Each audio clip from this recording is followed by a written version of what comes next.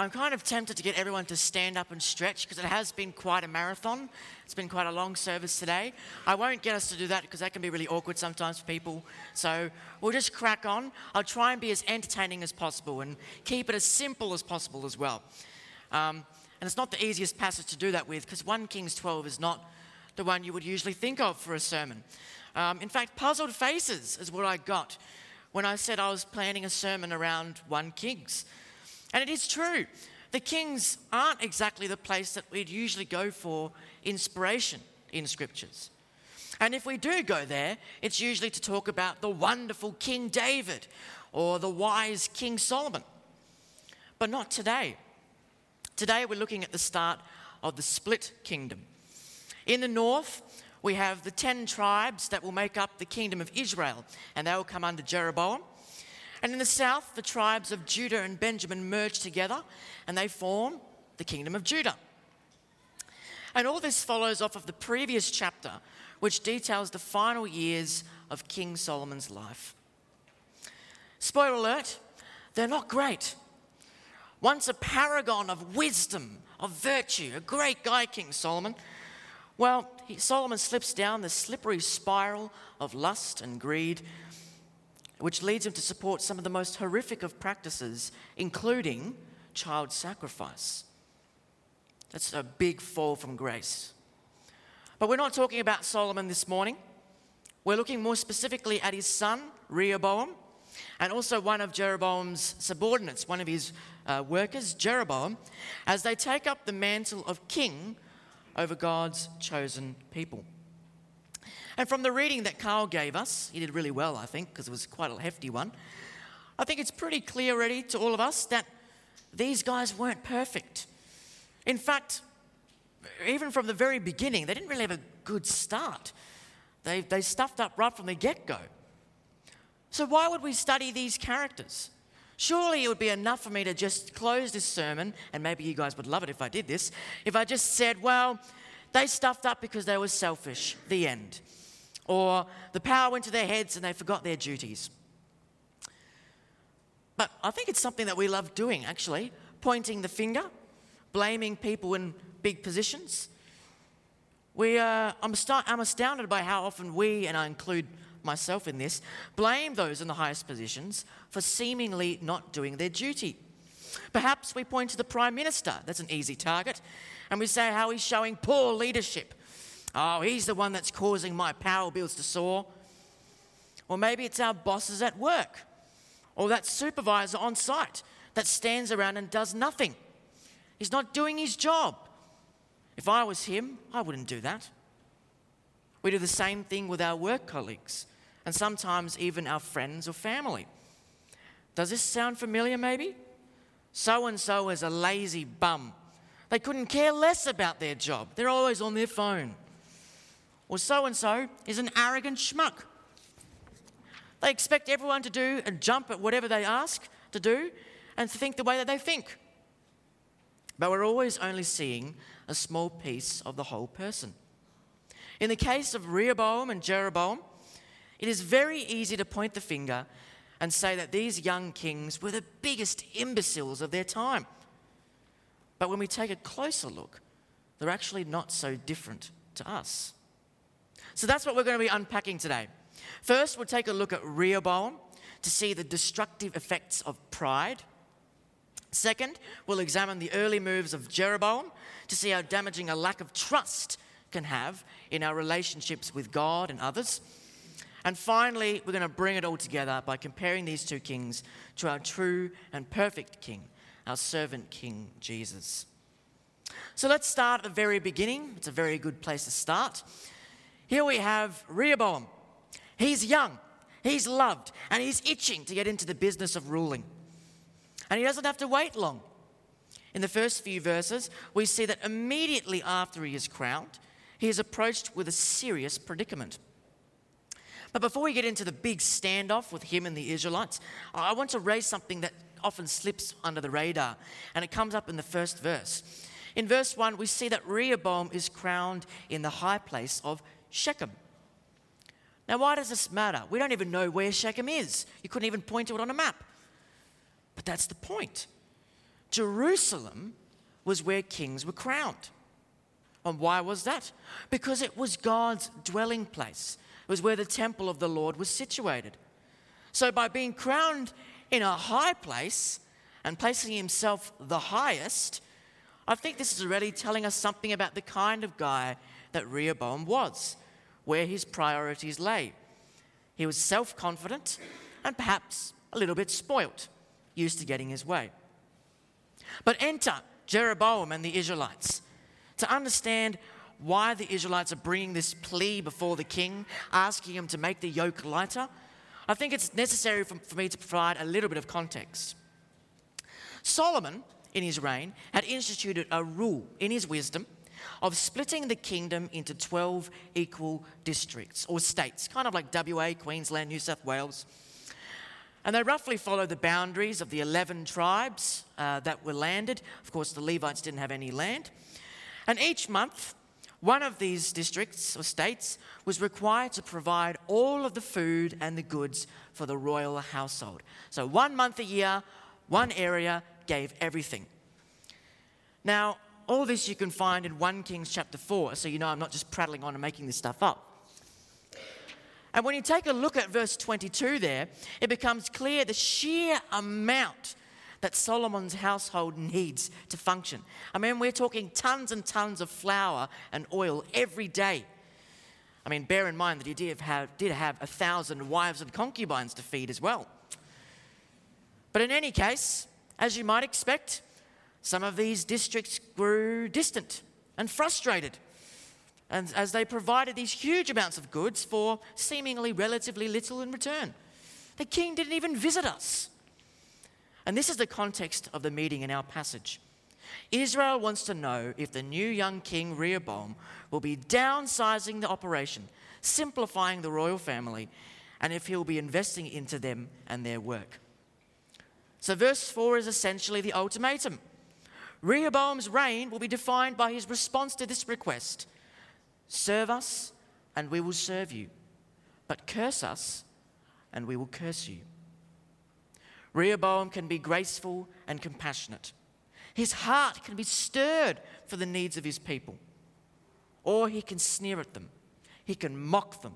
He can question the fact that they even ask him to be lenient. He could use this as an opportunity to flex his muscle or power and influence for the right reasons or the wrong ones. And over the next few verses, we get our answer. In verse 7 and 8, we see Rehoboam reject the sound advice of his elders. And this is pure foolishness. These are some of the wisest of advisors. They advised his father Solomon, who was himself the wisest man to have ever lived on earth. But it's obvious why he does this in verse 8. Rehoboam would rather surround himself with yes men who flatter his ego and praise his divine right to rule over those who would tell him to do work. He is an arrogant young man who does not want his status questioned. And what status is that? He is a living God, the supreme leader, the son of the wise Solomon, the great King David as well, king over a prosperous, multicultural kingdom, the envy of the world, great with wealth and power. And I've got up there a small clippet of verse 14 there. And this is just something I found when I was interested, because this is showing some of his response. It shows a bit about his character. And I've got there an image there. This is, I didn't just put it up there because I thought it looked cool. This is actually an ancient weapon called a scorpion. So when it says in the passage, I will scourge you with scorpions, it's not talking about the actual animal. It's talking about this weapon. And I think it just makes it even more impactful what Rehoboam is saying here. He is not just saying, you suck and I'm going to make your life hard for you. He's saying, you question my authority? The very fact that you question me means I'm going to make it infinitely more painful, more hard for you, than for no reason other than you question me. Rehoboam's pride and his greed blinded him to reality. He believed the role of king was to be served and not to serve. And in his arrogance, he didn't see the imminent rebellion and the eventual split of his kingdom coming before it was too late. The tough guy attitude, it didn't achieve its intended goals in the end. And with this in mind, it seems that we actually have a habit of copying Rehoboam without truly meaning it. I mean, if we're perfectly honest with one another here, we all struggle with pride or maybe greed at some point or another. And it can blind us to the reality of who we are and our situation in life. For some of us, this might be our work or our financial assets. We determine worth by a monetary value. I am worth X much, so I should be treated as such. Or there's that ugly phrase that some people say, which I bitterly resent. The classic, I deserve more than this. And I want to say that if there's anyone here this morning who thinks that, let me say unequivocally that that is wrong. Because we deserve absolutely nothing by ourselves. It is purely by the grace of God that He has saved and redeemed us. Perhaps your pride is in your family, your kids. Is your happiness dependent on how much control you have over them? Do you have a vision on your head of what you want your child to be in their 20s? I mean, we all, as parents, you can have that. You can wish things. But are you pushing them in a path because you want to form them the exact way that you want them to be? This is pride. After all, isn't the way we're molding our children supposed to be molding them in Christ-likeness first and foremost? On another note, there is also the rejection of advice or a compliment. Sometimes people come up to us and they speak their mind. I would hope people do that after the service with me as well. Sometimes it's valuable, other times it's irrelevant. However, the way in which we receive that input is reflective in and of itself of our hearts. To reject advice or a compliment is actually a sign of pride, because it shows that we are uncomfortable with being meek, with being vulnerable. I might have to explain this, because sometimes people say, but surely rejecting a compliment is showing how humble I am. I don't deserve praise. But the fact is, people that compliment you are complimenting you often because it's something big to them. It means a lot to them. And so to reject a compliment is to say, that's nothing compared to who I can actually be. If I really cared, I could do way more. So no, I'm going to reject that compliment. I don't need a gift. No, back away. It's still a type of pride. We need to be comfortable with being insecure and vulnerable, and to just accept a compliment or a gift. Christ poured out His heart and soul for us and let everyone see Him for who He was. He didn't do this to show off how pure and perfect He was, to go, I'm perfect. No, He did this as a demonstration of how we are to be. We need to remember daily that we are not the center of the universe, and we need to be intentional about reminding ourselves of this. And nor in any respect are we any better than anyone else. Because just as God humbled Himself, we are called to be humble. As God said in Genesis 2 verse 18, it is not good for the man to be alone. He's referring to Adam there and his need for Eve. But God made us to be stronger when we are united together, just like this church congregation. So let's take that in mind. Let's be united and share with one another rather than just depending on our own wit or abilities. So now let's see what we can take from the example of Jeroboam. In a way, and this is a big stretch, Jeroboam is a far more gracious version of Trump. Jeroboam, he had no initial desire to throw his hat in the ring for leadership.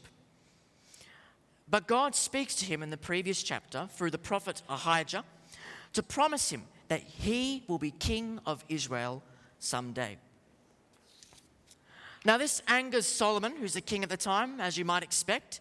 And instead of being like his David, tearing his clothes, putting on sackcloth and, sitting in dust and saying, Lord, I'm sorry, I've stuffed up. I apologize, I take it back. No, instead Solomon attempts to hunt him down and kill him. A very unwise decision for a wise king. And obviously, because this is God's plan, it fails. Jeroboam ends up hiding in Egypt until this point in time in the story where Rehoboam ascends the throne. And we see this important event over verses 2 and 4 of him talking to him, and the result in verse 20. And again, kind of like Trump, Jeroboam pleads with Rehoboam to hear and listen to the needs of the people. He's the people's guy, Jeroboam. But Rehoboam, as we just read, refused. So, the result, we read in verse 16, the Israelites band together and they elect Jeroboam as their new king, just as God promised. And for those of you who are really interested in Bible, looking at all the parallels and interesting facts, read 2 Samuel 20, because the exact same event happens with the exact same verse as 16 in 2 Samuel 20. The only difference, when it happens to David, David turns to God, God saves him, the kingdom is united. When it happens to Rehoboam, Rehoboam says, I am God, the kingdom splits. I love the parallels in the Bible, it's amazing. But now we come to verse 25, which is where we're going to find the real meat and potatoes of Jeroboam's reign. Up until this point, Jeroboam, he's been a real standout figure. He's a standout figure of selfless love, of selfless service, of diligence in his work, in his craft, and of loyalty. If we think of a modern day example of what he might be, he would be a supervisor on a work site. That was his role. And we can read this in 1 Kings 11. But this is where Jeroboam goes off the rails, where we see who he truly is. Again, in verse 25, we see the city of Shechem and the high places. Hang on, here it is again, echoing the start of the chapter, showing that Jeroboam wanted a capital city that was clearly visible for everyone to see on the high place and easy to protect. It looks like he has a desire to be secure from a human point of view. The second half of the verse reinforces this. Peniel is actually a hugely significant settlement. Why is this? Well, because it's a well-documented known location for pagan worship amongst the Canaanites who lived in the land before the Israelites. So why would Jeroboam, this king given by God, redevelop a city known for pagan worship? Well, it's because he's pandering to his foreign audience and his Israelite population who worship these fake gods in order that he can earn their favor and their loyalty. He wants a visual proof that he's got them happy. But this is only a stepping stone in his downward spiral.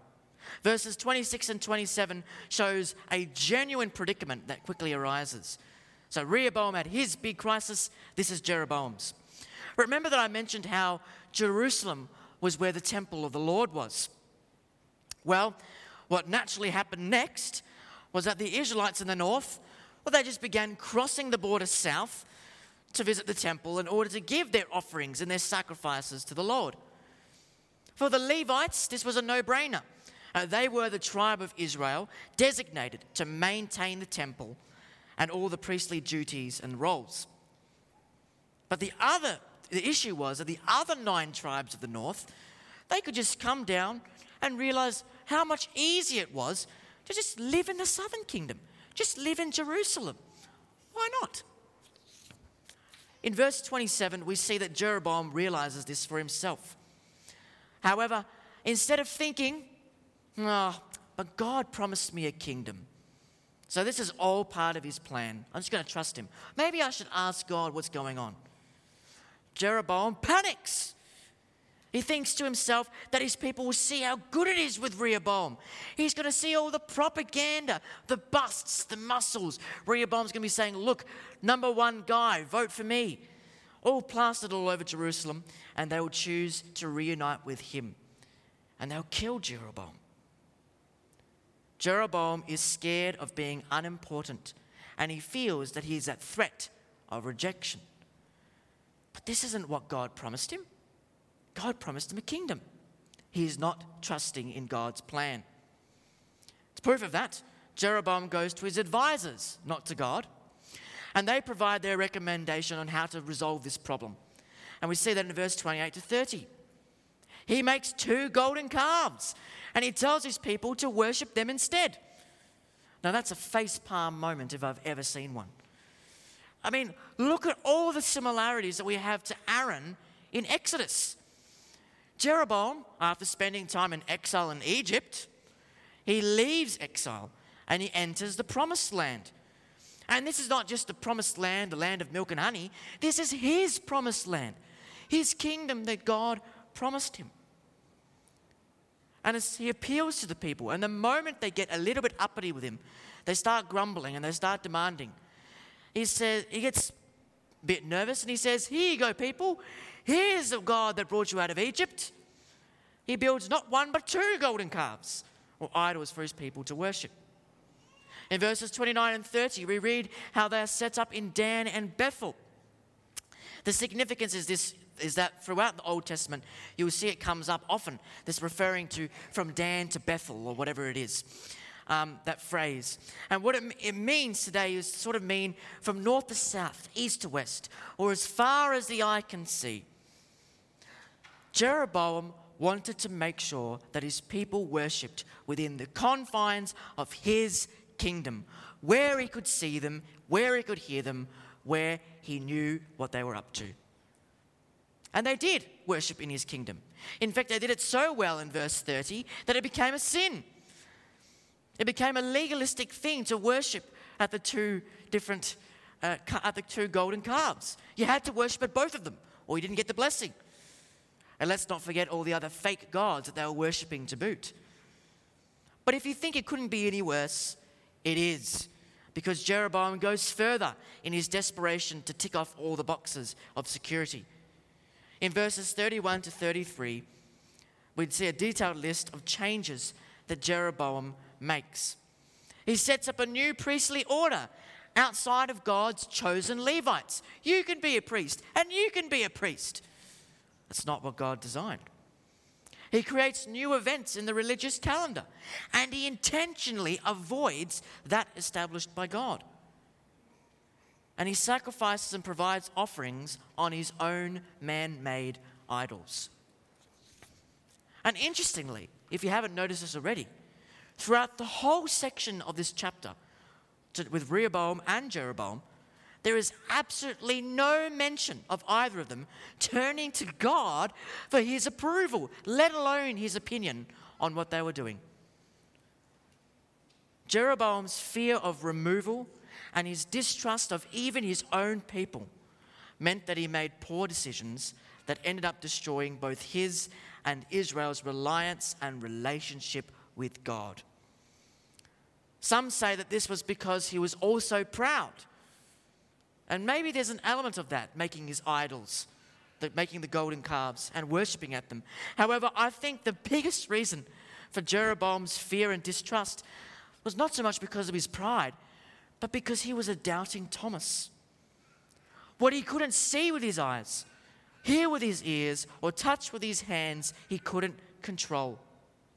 And that freaked him out. It's like someone with a steering wheel, clutching the wheel. He's like, "Lord, I'm in control. I'm driving. Look, Lord, I'm following the rules. I'm indicating where I need to. I'm in the right lane. I'm doing everything right, God. You don't need to be in the driving seat. I've got it under control. Don't worry. Look. I can see. I'm doing the right speed. Everything's fine." And God's sitting there in the back seat saying, "Yeah, that's great, mate. But you don't even know where you're going. Where are you going? You're going the wrong direction. Yeah, not going and following the ways that I've planned for you." Again, I can't help but think that we all have a bit of Jeroboam in us. Some of us think that God doesn't belong in our finances, our relationships, our workplaces, or perhaps even our free time. We say things like, "I can see the cold, hard cash in my hand. I have earned this by the sweat of my brow. This is mine.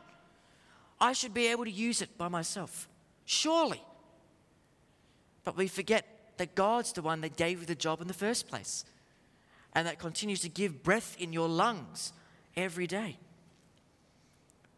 The fact is that even when times are tough, in work, in family, in money, and we can't see what the future holds, we are called to put our trust in Him who knows all things. We don't like not knowing what God has planned for us. That's why there's a verse in the Bible, Jeremiah 29, verse 11. For I know the plans that I have for you, declares the Lord. Plans to prosper you and not to harm you. Plans to give you hope and a future. Like Jeroboam, we want to have assurance in our lives and in our futures. Assurances of job security. Assurances of stable relationships. Assurances of healthy bodies. Assurances that our hard-earned holidays will be enjoyable, that we can have them. And our staunch protection of these things, if we're grasping onto these so tightly, like the steering wheel, well, sometimes they can lead us to make some very rash decisions. Trusting in God is not just about what we see, what we hear, or what we touch. Trusting in God requires faith in His promises, which are for our good, because only then can we have true peace. So without thinking about it, we seem to copy the examples of two very poor role models, just a little bit. So where then should we turn in order to avoid the same mistakes that Rehoboam and Jeroboam made? Well, we turn to the ultimate king, the servant king, Jesus Christ. If you want to turn back with me to verse 7, we'll have it on the screen as well. We'll see how all of this comes full circle. This is the advice that the elders gave to Rehoboam on how to deal with the concerned and the slightly demanding Israelites who wanted better treatment. They said this from verse 7, "If today you will be a servant to these people and serve them and give them a favorable answer, they will always be your servants." This was God speaking through them. He was giving the answer. This is how to be the perfect king. If you serve unselfishly for the greater good of others, accepting encouragement and rebuke, love and bitter scorn, support and mockery, if you bear up with all of these things, people will see your heart and they will want to serve you. Ladies and gentlemen, I'm going to make a bold statement here. God is not just speaking to Rehoboam. He's speaking of a greater king to come, one that we actually know today. A king that is greater than David, an eternal king. To close and to prove this point, I want to read Philippians 2, verse 5 to 11. I heard it a couple of weeks ago and I just knew instantly that it was the right passage to close with. So hear these words and see how Jesus is the only king who has fulfilled, nay, exceeded the advice of the elders. From verse 5, "In your relationships with one another, have the same mindset as Christ Jesus, who, being in every nature God, did not consider equality with God something to be used to his own advantage," where Rehoboam failed. Even though Jesus had every reason to do it, he does not use it to his own advantage. Rather, he made himself nothing by taking the very nature of a servant. And being found in appearance as a man, he humbled himself by becoming obedient to death, even death on a cross. That's where Jeroboam failed. He chickened out when things didn't look clear. But Jesus, he sweated blood in the Garden of Gethsemane, saying, "I don't want to do this, Lord." But he obeyed unto death. And therefore, God exalted him to the highest place, and he gave him the name that is above every other name, that the name of Jesus every knee should bow, in heaven and earth and under the earth, and every tongue acknowledge that Jesus Christ is Lord. Whether we mean to or not, we tend to reflect Rehoboam and Jeroboam in our day-to-day lives. They were human, and we are humans too. So therefore, we need to be conscious and careful, intentional, in turning our lives to see and copy the example of Christ. By following his example, we will see humility in our lives. We will see grace in our lives. And we will see those trusting relationships grow, both with God and with others. So let's take that away. Let's take this on board as we go into this week. Let us follow the example of Christ, our servant King. Let's just pray.